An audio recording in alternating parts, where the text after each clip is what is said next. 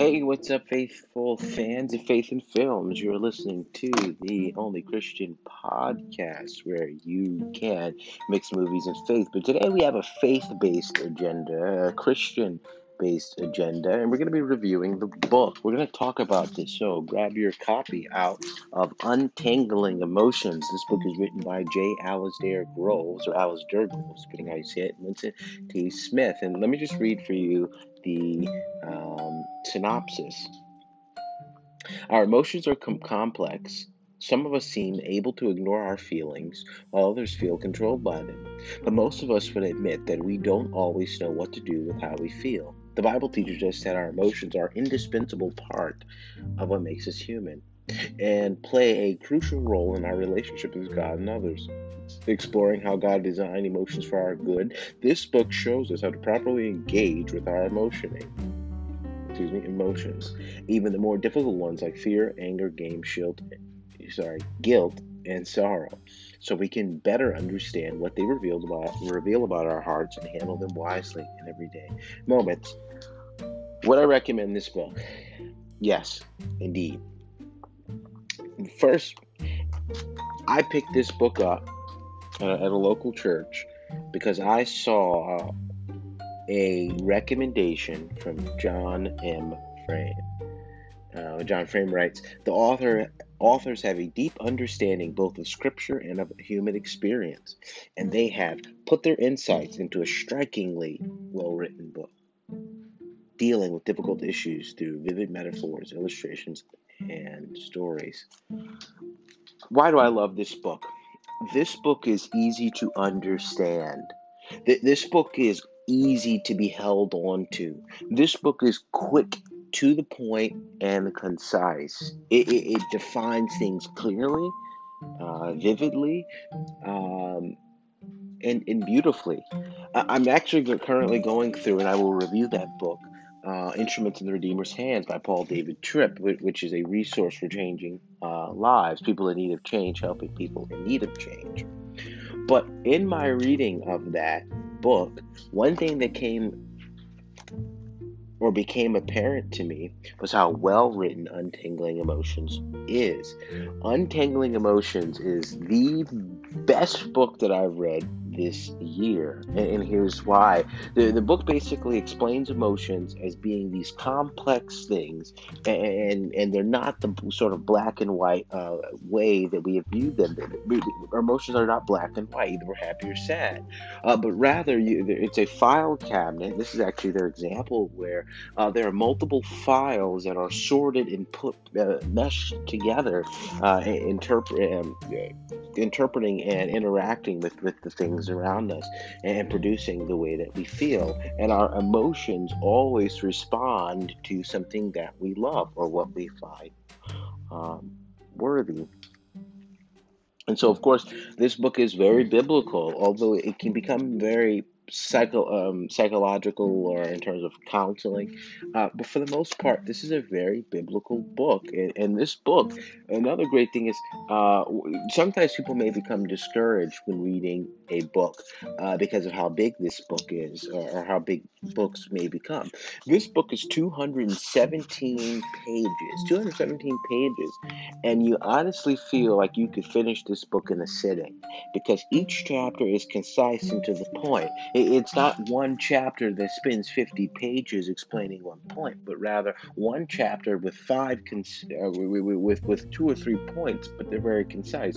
So by the time you finish the first chapter, you want to get to the second chapter because you begin to actually flesh out your you want to begin to flesh out your understanding.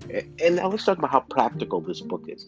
This book is incredibly practical. Okay, this book totally transformed my relationships with others. It totally transformed the way that I interact with people, and I can see in the way that I talk to people now. Where there may have been difficulties, there's much more ease, and they really are great at bringing up scripture when necessary. And it says to read the living word of God is to relate to him. In scripture, God both shares his heart and calls you to respond to yours.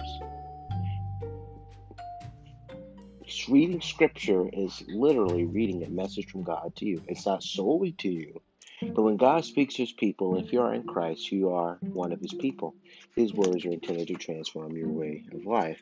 It causes you to look at the scriptures in a way that is helpful to you. And of course, all scripture is helpful to you. But it's incredibly practical. And my favorite thing about this book, and you'll notice as you pick your copy up of this book, there's a section at the end of each chapter that says questions for reflection, and it's usually about 3 questions, and then questions as you help others. So it's brought into how do I deal with myself? Okay, now let me deal with others, and that's a perfect flow. That's very biblical. That's a Matthew chapter 7. Fix the mote in your eye for you. Look at the one in your brother's, and I love that way that this book sets this up. What are some cons of this book?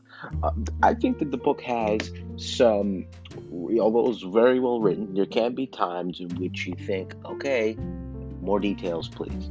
But that's pretty much the cons of this book. Well, there's one chapter actually where it talked about building altars that I couldn't totally agree with, but I understood the sentiment.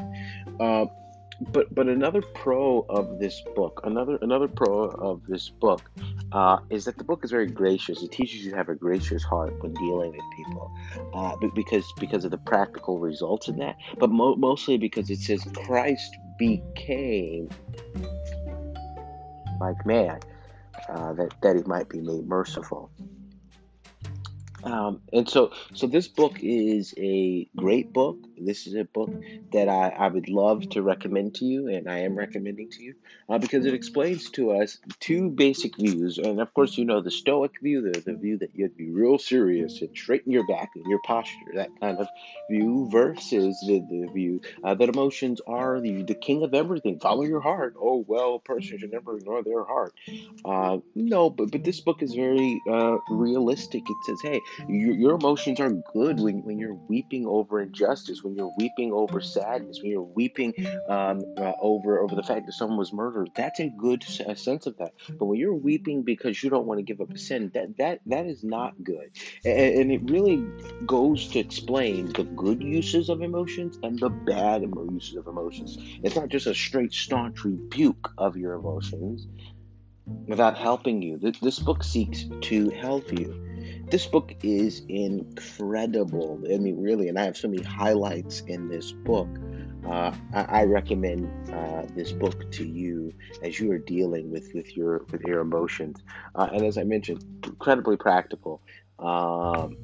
It really gives you insight as to why people do things that they do.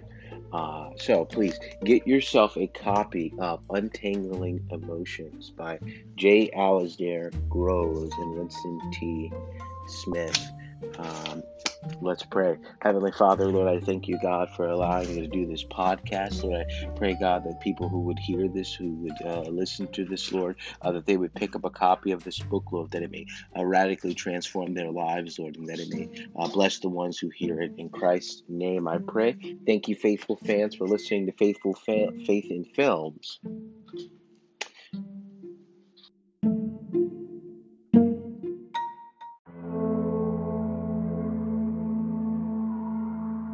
Thank you so much for listening to Faith in Films. This was, again, the only Christian podcast where you can talk about all your favorite things. Please subscribe to my YouTube channel, Faith in Films. Please follow my Twitter, Faith and Films with a Z. And please stay up to date with all your latest movie news with me.